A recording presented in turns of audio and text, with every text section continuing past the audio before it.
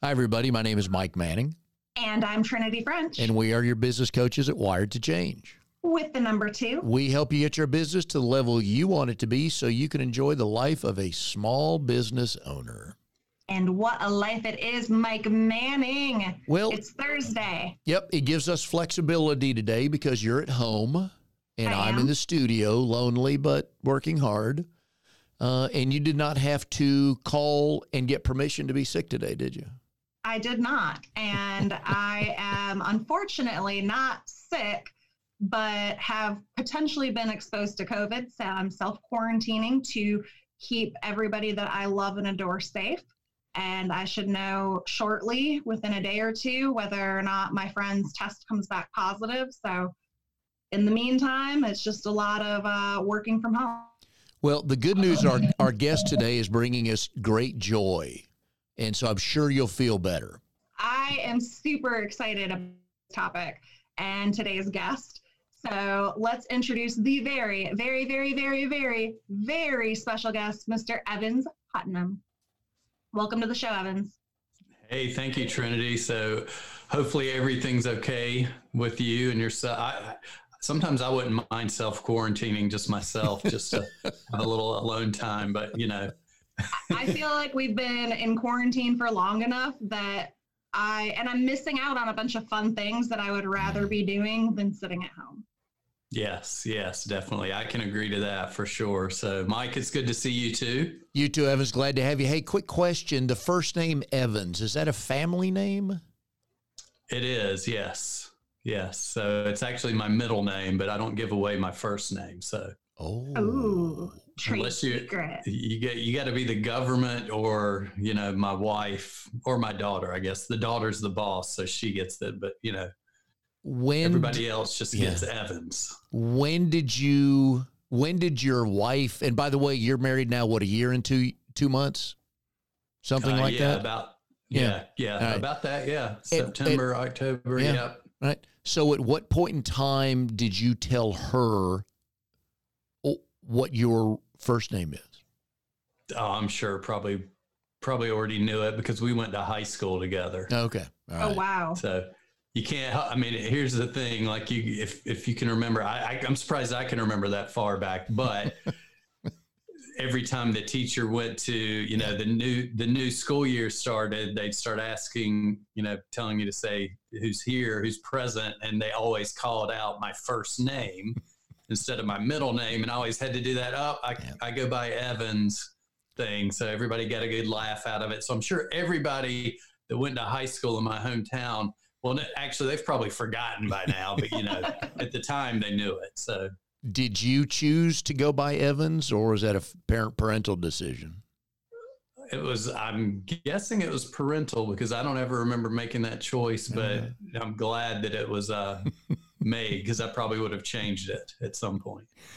Well, it's actually not that bad of a name. It's just different. Yeah, you don't see Evans as a first name very often, so I figured it might have been a family name. Yeah. The first name in like the most horrible name ever, but yeah, I think it was the stigma of every new school year being called by that name was so embarrassing at that age that it sort of carried on as this thing. Like I can't tell anybody that name. So. And I always get when Trinity and I meet somebody that doesn't know her, but they know me, and I'll be with them separately talking. They'll go, "Tell Tiffany I said hi." I'm like, "It's Trinity." Nothing wrong with the name Tiffany, but I get called that all the time. It's not my name. When I hear Trinity's name, I know you mentioned earlier, we were talking about NC State, the Wolfpack, and that reminded me, I used to have a friend that lived off of, I don't remember if it's Trinity, I think it's Trinity Road right there. Yeah. Near the stadium. So yeah, I remember that. That's immediately what pops in my mind. So I'll never mistake you for Tiffany because I'll just immediately think of that good memory. That's got to be the party street of the campus if it's named Trinity. Well, it's funny because I used to work off of Trinity, and I was recently out with, you know, Molly Snyder. So she's a client of mine, and we're searching for a house for her. And we were driving down Trinity Road, and she was like, "Wait a second, I've always envisioned being on this road with you and having this moment. And so it just made her day that we were on that street together. All right. Well, speaking of moments, Evans is one of those guys that small business people need to meet. And we'll get to all the accomplishments, hopefully, in the next 3 hours that he has. Don't know if that's going to be enough time to do that. But basically, you and I met through the podcasting world, and you help people monetize podcasts. But as I got to know you a little bit and researched you a little bit more, that's expanded. That your world includes helping people online as well, doesn't it? Yeah, definitely. And I've actually been in the online world for 20 years. So I've launched multiple businesses, been a consultant, a marketing strategist, and podcasting later on just became part of that journey. And I actually look at it in a way that, our business, it was a business. It wasn't just a podcast. We actually built a sellable business, which was sold later. So for me, the podcast is not a separate entity, but actually an integral part of the business. So I work with a lot of entrepreneurs and business owners to show them how they can sort of put that podcast in the middle and turn it into the engine for their revenue and leads and growth of their business.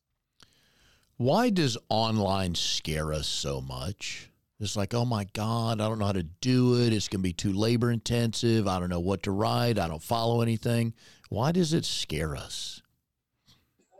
It could be, well, it's like anything that I actually just got off of a call with somebody. So this is a good example, who had to basically get rid of her entire team, the team she was working with. It was a company she had hired, because they just weren't doing what they promised. And I think a lot of times we run into that. And yes, we do that in the physical world too. It just seems so much easier for people to hide behind the name expert when they're online, and so much easier for them to put themselves out there as being able to get you these results or to help you.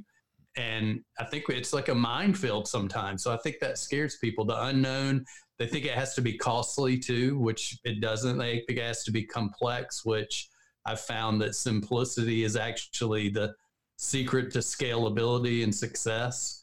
So I think it's a whole lot of confusion in what has been put out there and what people have experienced. So, but I think the more you sort of pull the curtain back, that you see that being online is really, especially in these times, if you don't have that strategy, you can really fall behind as a local business, as a online only business. It doesn't really matter. I always try to book people for the show that Trinity hasn't met that she'll connect with. And you fit that category, Evans, for 3 reasons. One is you just mentioned the word scalability, which Trinity's done that before. Both of you have real estate ties because she's a kick-ass realtor in the area here. And 3 is you went to NC State and she loves state. So I just may as well bow out of this conversation right here. And I plan on taking some courses at NC State just so I can say I went there.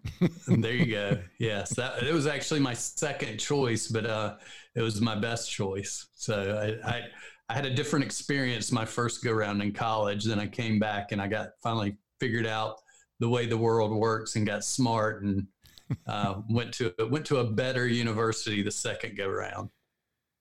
Well, I picked a very small college and on purpose, because I went to a really small high school and I liked being the queen bee in a small pond. And I love all the individualized attention. But if I hadn't gone to Aquinas College, I probably would have gone somewhere like NC State. Evans, obviously you're on our podcast. We've had our podcast now for about a year, some change. We have been getting some listeners, which is awesome. We have some very avid listeners who listen to every single episode. But what would your top piece of advice for a podcast such as ours be? I'll go back. This is goes back right to the discussion I had before with a coaching client of mine. And what I like to tell people that I've learned through experience, the best way to grow is to leverage what I call OPA, other people's audiences. Mm-hmm. And that doesn't have to be, and when people hear that a lot of times, like actually somebody I know recently that we had this discussion, he posted in a group, OPP, other people's podcasts. I was like, no, you heard me wrong. It's not just podcasts, it's other people's audiences. So learning to leverage, being guests on other podcasts is very important for growing your podcast. But also there's other things out there that people forget about. And one that we use was a specific content marketing strategy where we went out and took our podcast player, not to get too technical for people, but just getting our little piece of code and go put it into a written blog post and a written article, like on LinkedIn, on Medium. For us, we went to Inman.com. We did a lot of articles for Inman.com in the real estate world because that was our audience. And we would slap that podcast player right there in that content on their site. So we borrowed their audiences to get their eyes and ears on our content. So that was really a one of our fastest ways to start growing, because our podcast was stagnant at the time and was not growing. And within about 6 months of being a little more proactive, doing those types of things, we quickly got to 75,000 monthly listeners. And then right after that to 150,000 monthly listeners on average. So it's being proactive, first of all. That's the thing that I think so many business owners, and I ran across this, it doesn't matter who I work with or what industry, there's always people that think, especially in the online world, well, I can just put something up and all of a sudden I'm going to get magically all this traffic showing up. But it takes effort. It's just like being in the offline world. You have to, you have to put your sign up that says you're open, but you also have to reach out to people where they are and get them in your door. Very true. I think there's a lot of people that have awesome ideas and great content, but aren't getting the visibility because they just don't know how to go about doing it. Yeah. And also leveraging, one thing that we did really well that I tell people is to leverage your guests and their audiences, really make it easy for them, to help them promote for you, make it, because you're giving them a platform, like such as me being on this, giving me the opportunity to speak. And we found that once we made it really easy for them to promote by giving them emails, giving them a plan and saying, hey, this is the email that goes out this day. This is the one that goes out this day. And all you have to do is copy and paste it. You don't have to do anything else. If you make it that ridiculously simple and give them some downloadable assets like images, things like that are already created, so they don't have to do anything except for post it. And here's a tip. If you make them look good on those graphics, like pull a quote that makes them sound really smart and put their picture on it, they're more likely to share it. It's just, the human condition. So there's a lot of ways that you can do it and do it in an authentic way, just to leverage other people and let them help you grow. It's similar to, being a real estate agent. When I was working with real estate agents, a lot of the people that we talked to on our podcast would come on and share how they got so much of their business on referrals. So basically leveraging other people's audiences in the real world, leveraging their past clients, their friends, their family to bring referrals to them.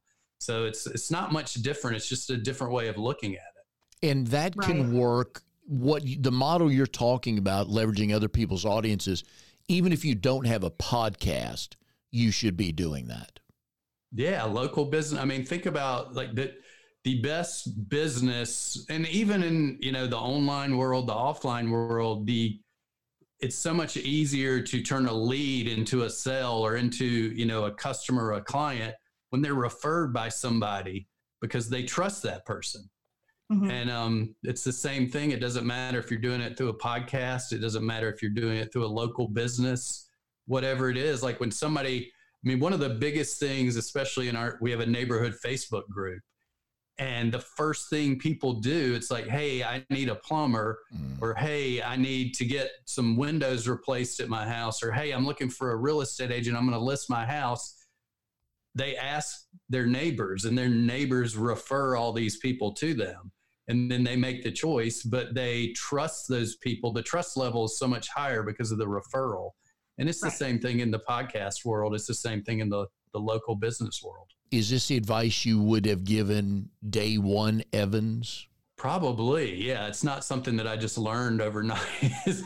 That's the thing too, is that I think it's funny because I go on a lot of podcasts and like, you know, oh, you made all this money through your business through a podcast. You had all these listeners, and I tell them, it's like, well, yeah, it's like anything. You see me holding up the award, you know, like I don't have it. I have my little pretend trophy here, world's best dad from my daughter, but I don't have it on my desk. So don't tell her it's ever on that other desk. But, you know, you see me holding the trophy, but you don't see like anything. You don't see the hard work, the mistakes, the failures. I mean, we were at one point where we were about a month away from just shutting everything down, you know, because there was no growth and there was no consistent revenue to support the business that we had. And we were about a month from shutting it down.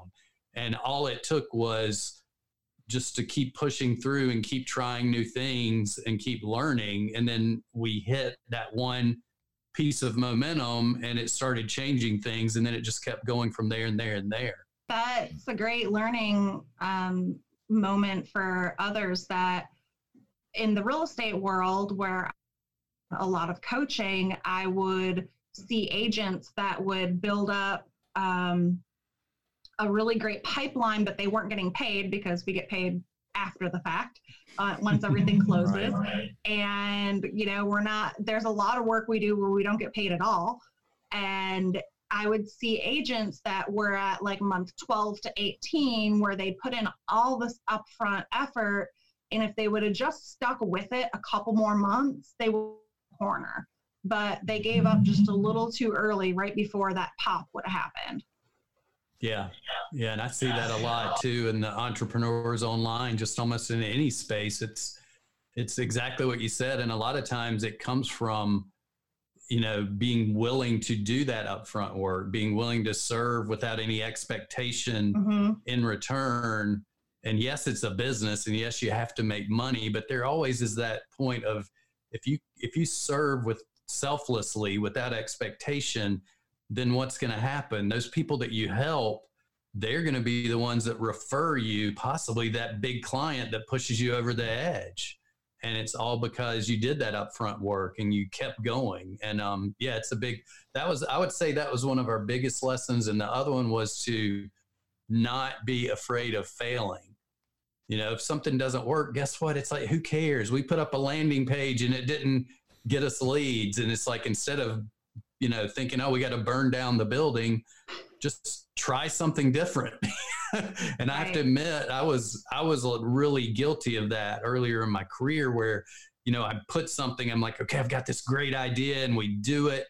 And if it didn't get the results I expected, it was almost like, oh, well, that's never going to work. But the funny thing is that a lot of times you may have just been off by a little bit where you tweak one little part of it, and then it could have worked brilliantly. And I learned, I credit my business partner from that podcast that we in our business. I credit him for, you know, helping me be successful in that regards and switching my mindset, because he was very much just try it, throw it at the wall. If it fails, guess what? It's data. It's a learning experience. We try the next thing. So I have to give him a lot of credit for that. I think that perseverance is absolutely key to any small business owner's success. I love the 212 books. And the premise, there's a marketing company called 212, and their whole premise is that at 212 degrees, water boils. And water, when it boils, creates steam, and steam can, you know, power a train engine. And there's only, you know, the difference between 211 and 212 is just that tiny extra little bit. It's just waiting that extra moment. And how do you get to that 212? You might be right there, but pushing through is just, it's hard. It's really hard. I mean, Mike and I have talked about this within our business. There's been things that we've tried that we're like, oh yeah, this is the next best great idea. And then we're like, well, that fell flat, or it just, for pardon my French, frickin' sucked.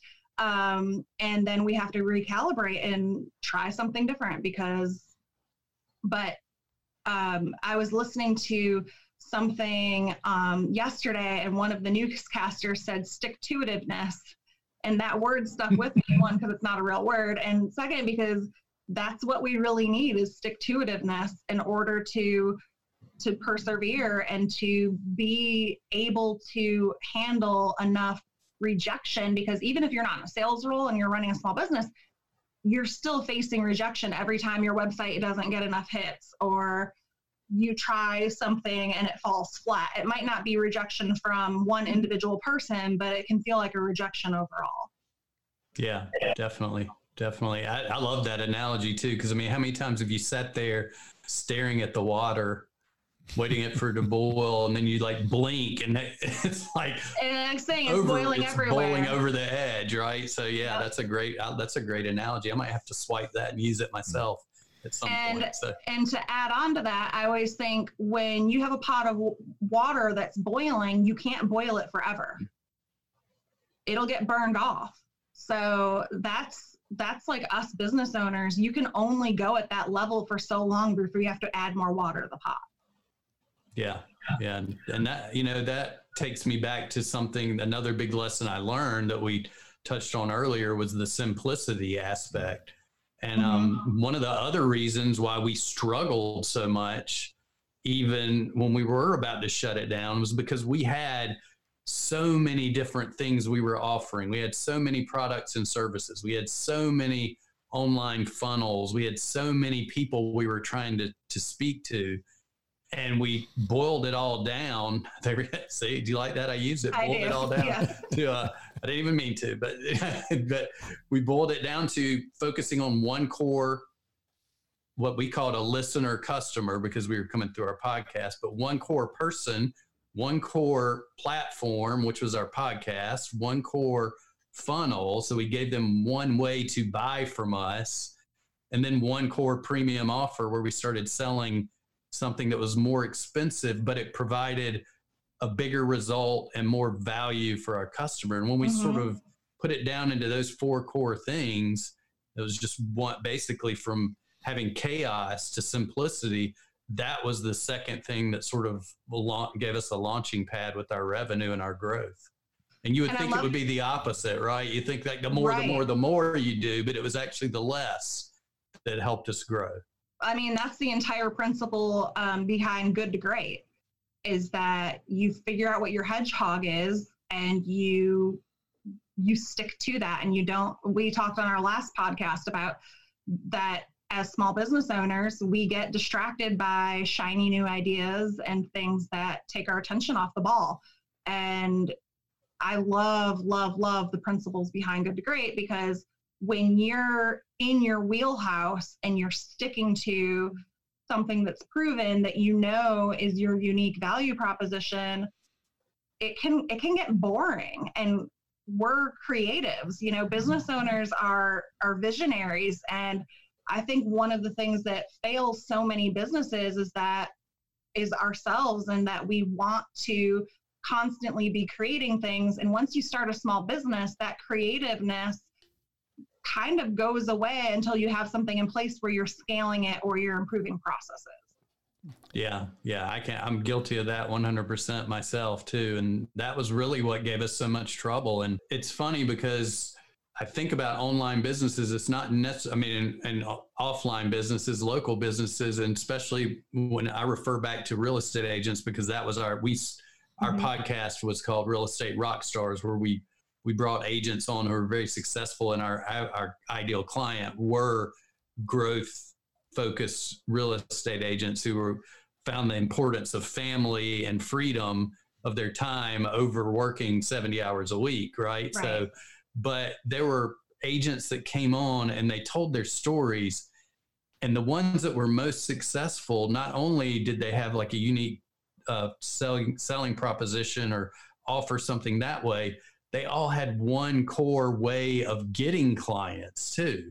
Like some of them would come on and they would talk about how they just used cold calling, just outbound cold calling. Even in today's time, this might not work as good, but door knocking, right? And you're thinking, we're in the online world. Why would you do that? You could go get leads from here and do this. And he's like, because that's where I got all my business. So I just doubled, tripled, quadrupled down on that and let all the shiny objects fall away. So it's the same thing with local businesses. If you're doing something that's working and bringing people in the door, leads in the door, then don't start thinking you can do better over here, here, and here. Start really trying to scale that first until you get that to a point where you just know month in and month out, you've sort of hit your max, but it runs on autopilot, and then you can try something else. But I think staying focused on what works is huge, because like I said, if you get out and start getting too complex in any aspect of your business, and you're going to take away. Well, my coach, he does a great example of this. I'm going to interrupt myself, but he does a great example where he draws a circle and he calls it the circle of focus, right? And he starts putting on there, what if you're really great at Facebook ads? And so you put Facebook ads in there, and then all of a sudden you decide you want to do email marketing and this and this. And all of a sudden that circle has been broken up into all these pieces of the pie. So your attention has to go in all those spaces. So until you get this one thing dialed in that's really working and scale it to the max, you should just stick in that zone. It doesn't matter what, if you're an online entrepreneur, a local business, or what. That's just one thing that we learned over time, the hard way, almost the really hard way. But luckily we got smart at the last second and figured things out. Yeah. And lucky for us that we're here to learn from you. So. And I could not agree more. It sounds like you had a really good coach. I love that idea of thinking of the pie, and then the only way to achieve success with that many different things is just to make the pie bigger, and that at some point you don't have the capacity to be able to handle that many different things. Yeah, and I think a lot of that too depends on what is the lifestyle you want. And to me, that's like a huge part of being an entrepreneur and a business owner that we have to really take into consideration before we start our business. Actually, if you could back it up and do that, because if you can realize, okay, I want to spend this much time with my family, I want to do this, I want to have this freedom, then what I found, and I'm guilty of this 100%, is that I actually created a job where I worked more hours and got paid less than when I was actually in the 9-to-5 world, right? So It's like, why would you do that? So the smart thing to do is to think about, okay, I want success, but what is the cost to time and freedom? Because obviously time is something that you cannot get back. So if you figure out that lifestyle ahead of time, and that's the great thing about my business partner in the past, he was a real estate agent before he retired. And he went from working almost 7 days a week, wasn't making a lot of money, was missing out on his daughters growing up. So he figured out a way, he sort of backed it up and said, this is the life I want. How do I get that and still be successful over here? And when he did that, he was able to dial it back and only work 4 days a week, and ended up, skyrocketing his income because he figured out how to be more effective while still getting to see his daughters grow up. So I think that's an important lesson for everybody, to think about the lifestyle they want before they just dive headfirst into a business. It's our opening tagline that we help people achieve that desired lifestyle. And I don't think anyone gets into this to feel like they're grinding 24/7 and not getting anywhere. I am a big proponent of what I call the temporary grind, where you know that you're giving up something temporarily to build up enough, like saving money. The more I save now, save early and save often, then that money's working for me. It's the same if you go out and if you door knock 1,000 doors, that's going to give you much more leverage up front than if you only knocked 50. But you can only sustain that for a certain period of time, not seeing your family, not exercising, not doing the things that help you to have a healthy and happy lifestyle.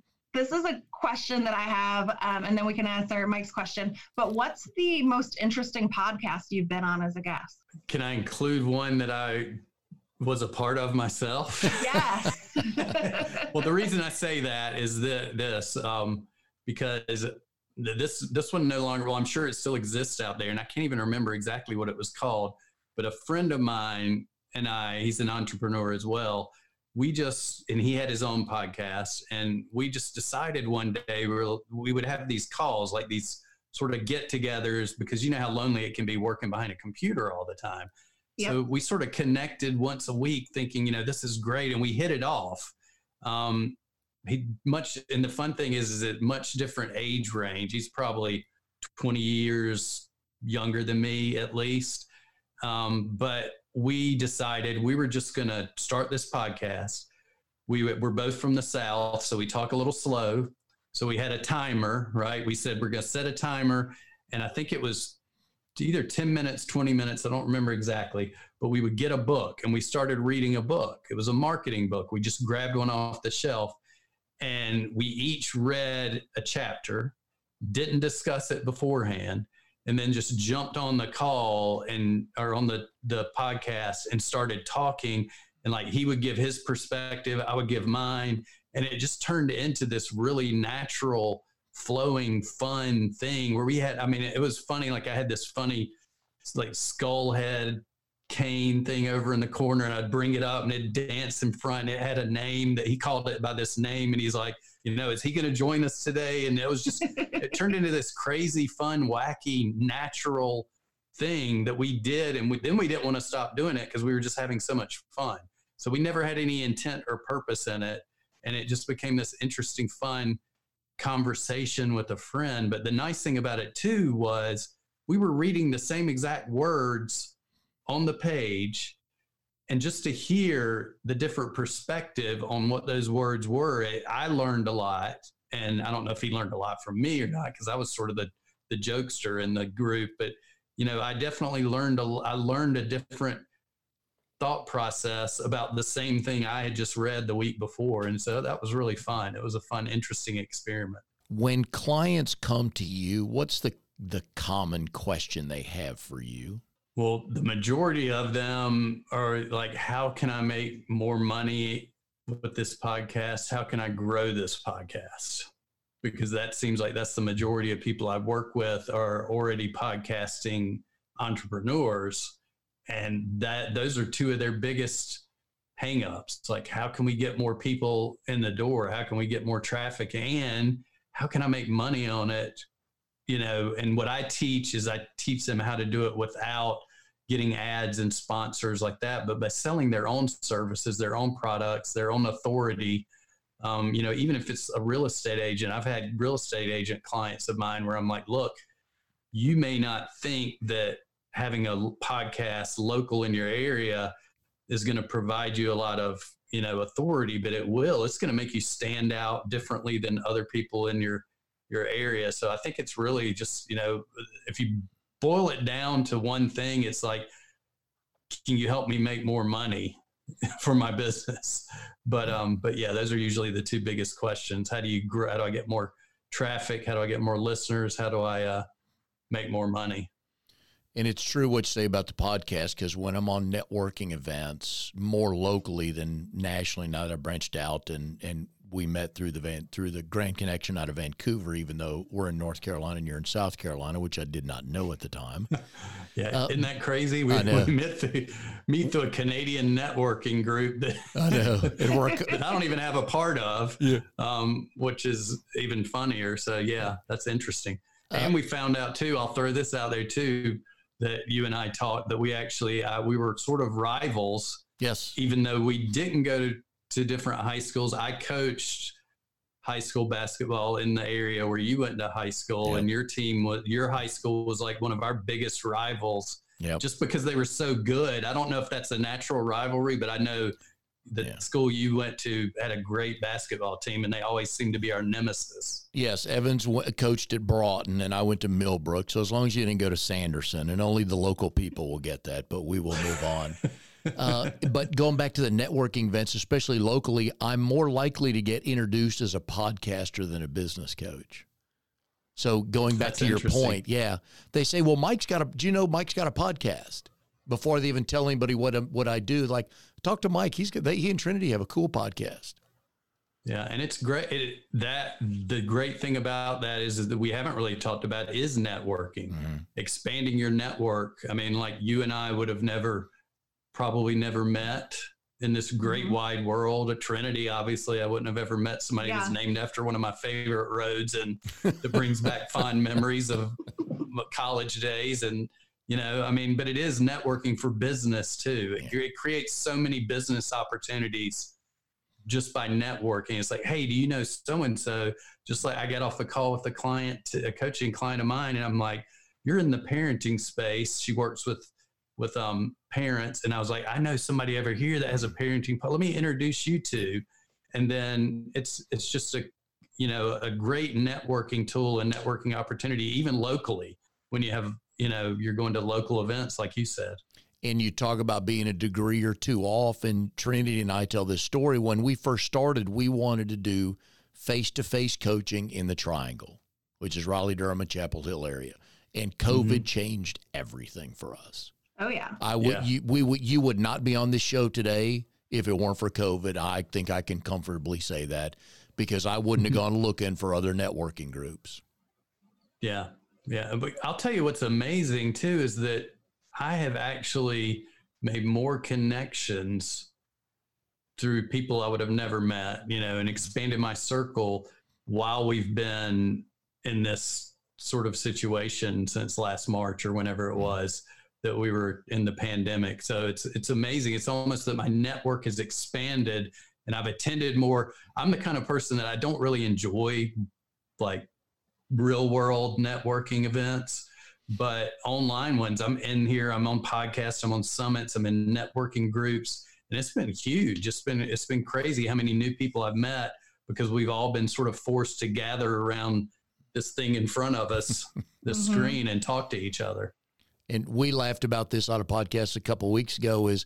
It took about a couple of weeks to dawn on me how much driving I did, and the wasted time driving. And so from now on, if I meet somebody that there might be a little bit of a chance don't know yet, the first meeting, even if they live down the road, the first meeting is Zoom.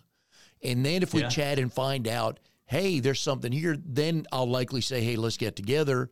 Now, if Trinity says, hey, you need to go meet Evans, just call him up and meet him wherever he wants to meet you, I'll do that. But if I meet somebody, let's see. Oh, yeah.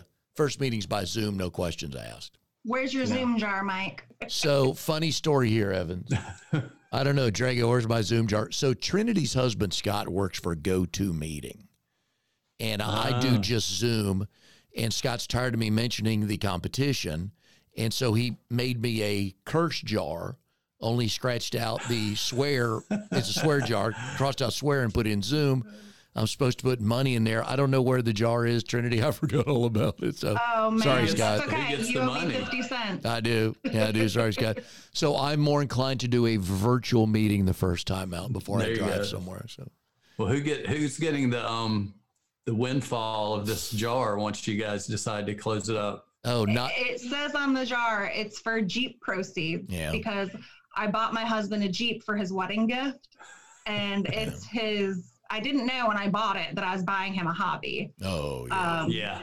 But yeah, that Jeep, by the time he's done with it, he's put a lot of money into it and continues putting a lot of trinkets and toys. And here's what I learned. Got one myself too. Well, you do? What kind do you have? Mine. See, here's where your husband would be like, what is wrong with him? Because I don't do, mine's just a Jeep Wrangler 2005, right? 2005. Yep. 2005. And guess where it came from? Where? Somebody that went to UNC Chapel Hill. So here I am riding around in somebody's car that was like my biggest rival school. But yes, that's where, of all places, it ended up down here in Charleston, South Carolina. And it was somebody who I believe was in college, because it had no miles on it whatsoever. They just must have driven it there from their home, parked it, and then they walked around on Franklin Street all the time. But yeah, so I'm not one of the crazy Jeep people. I have it because I live at the beach, which I love. Mm-hmm. But one thing I do like though is like when you're riding down the road, I've got so many friends because every time you pass a Jeep, it's like, the hey, Jeep wave. Hey. Now, the one thing I've learned about Jeep ownership is we coach our clients to find a niche market. This Jeep thing is an underworld. Oh, yeah. Oh, yeah. There's tentacles to this Jeep community. Scott gets all these Jeep magazines, and he's always showing me these things, and he's like, isn't this really cool? And I'm like, don't you already have that? You have wheels already. Why do you need new wheels? Why do you need a crazy new exhaust system? You have an exhaust system. But I mean, I guess it's better than him having like a drug addiction or something. So. One thing I like about it is that there are people like your husband that dive deep into it, and they post all these videos. Whenever there's issues with their Jeep, they fix it themselves. They video it. So whenever I run into anything, it's like, I'm not going to even take that into the store or to the shop. I'm just going to like look online first. And I found most of my Jeep repairs by going to YouTube from all these Jeep enthusiasts. So they've saved me a lot of money instead of me spending it. There is an entire wealth of everything you need to know about fixing your Jeep on YouTube. And you could spend the other thing I've learned from Trinity through Scott is you could spend about the same amount of money on a Jeep as you do on a house if you wanted to. Oh, yeah. Well, I think even like having a child, probably. Yeah. I'm so glad that the Jeep doesn't have to go to college because it's an expensive habit. That is for sure. The college fund is going into the Jeep. It is. Well, Evans, we've enjoyed this very much. Where can people find you to get more tips like this? Well, I would say probably the best place I always tell people to go online if they want to speak is to come on Facebook and just come to my Facebook profile and shoot me a message. As long as you're not trying to sell me Bitcoin investments, I'm fine with it. But I actually like to not just connect, but to actually have a conversation. So for me, it's there. Obviously a lot of business owners are listening, so they can find me on LinkedIn. I'm not as active. I probably should be on there.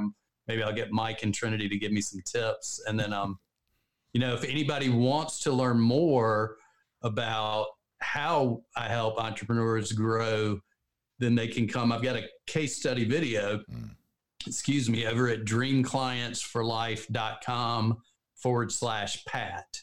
So it's dreamclientsforlife.com/Pat. And it's a success study video where I share how my client went from no online experience to $500,000 in 12 months without paid ads. So it's a little system we put together all through using a podcast at its hub.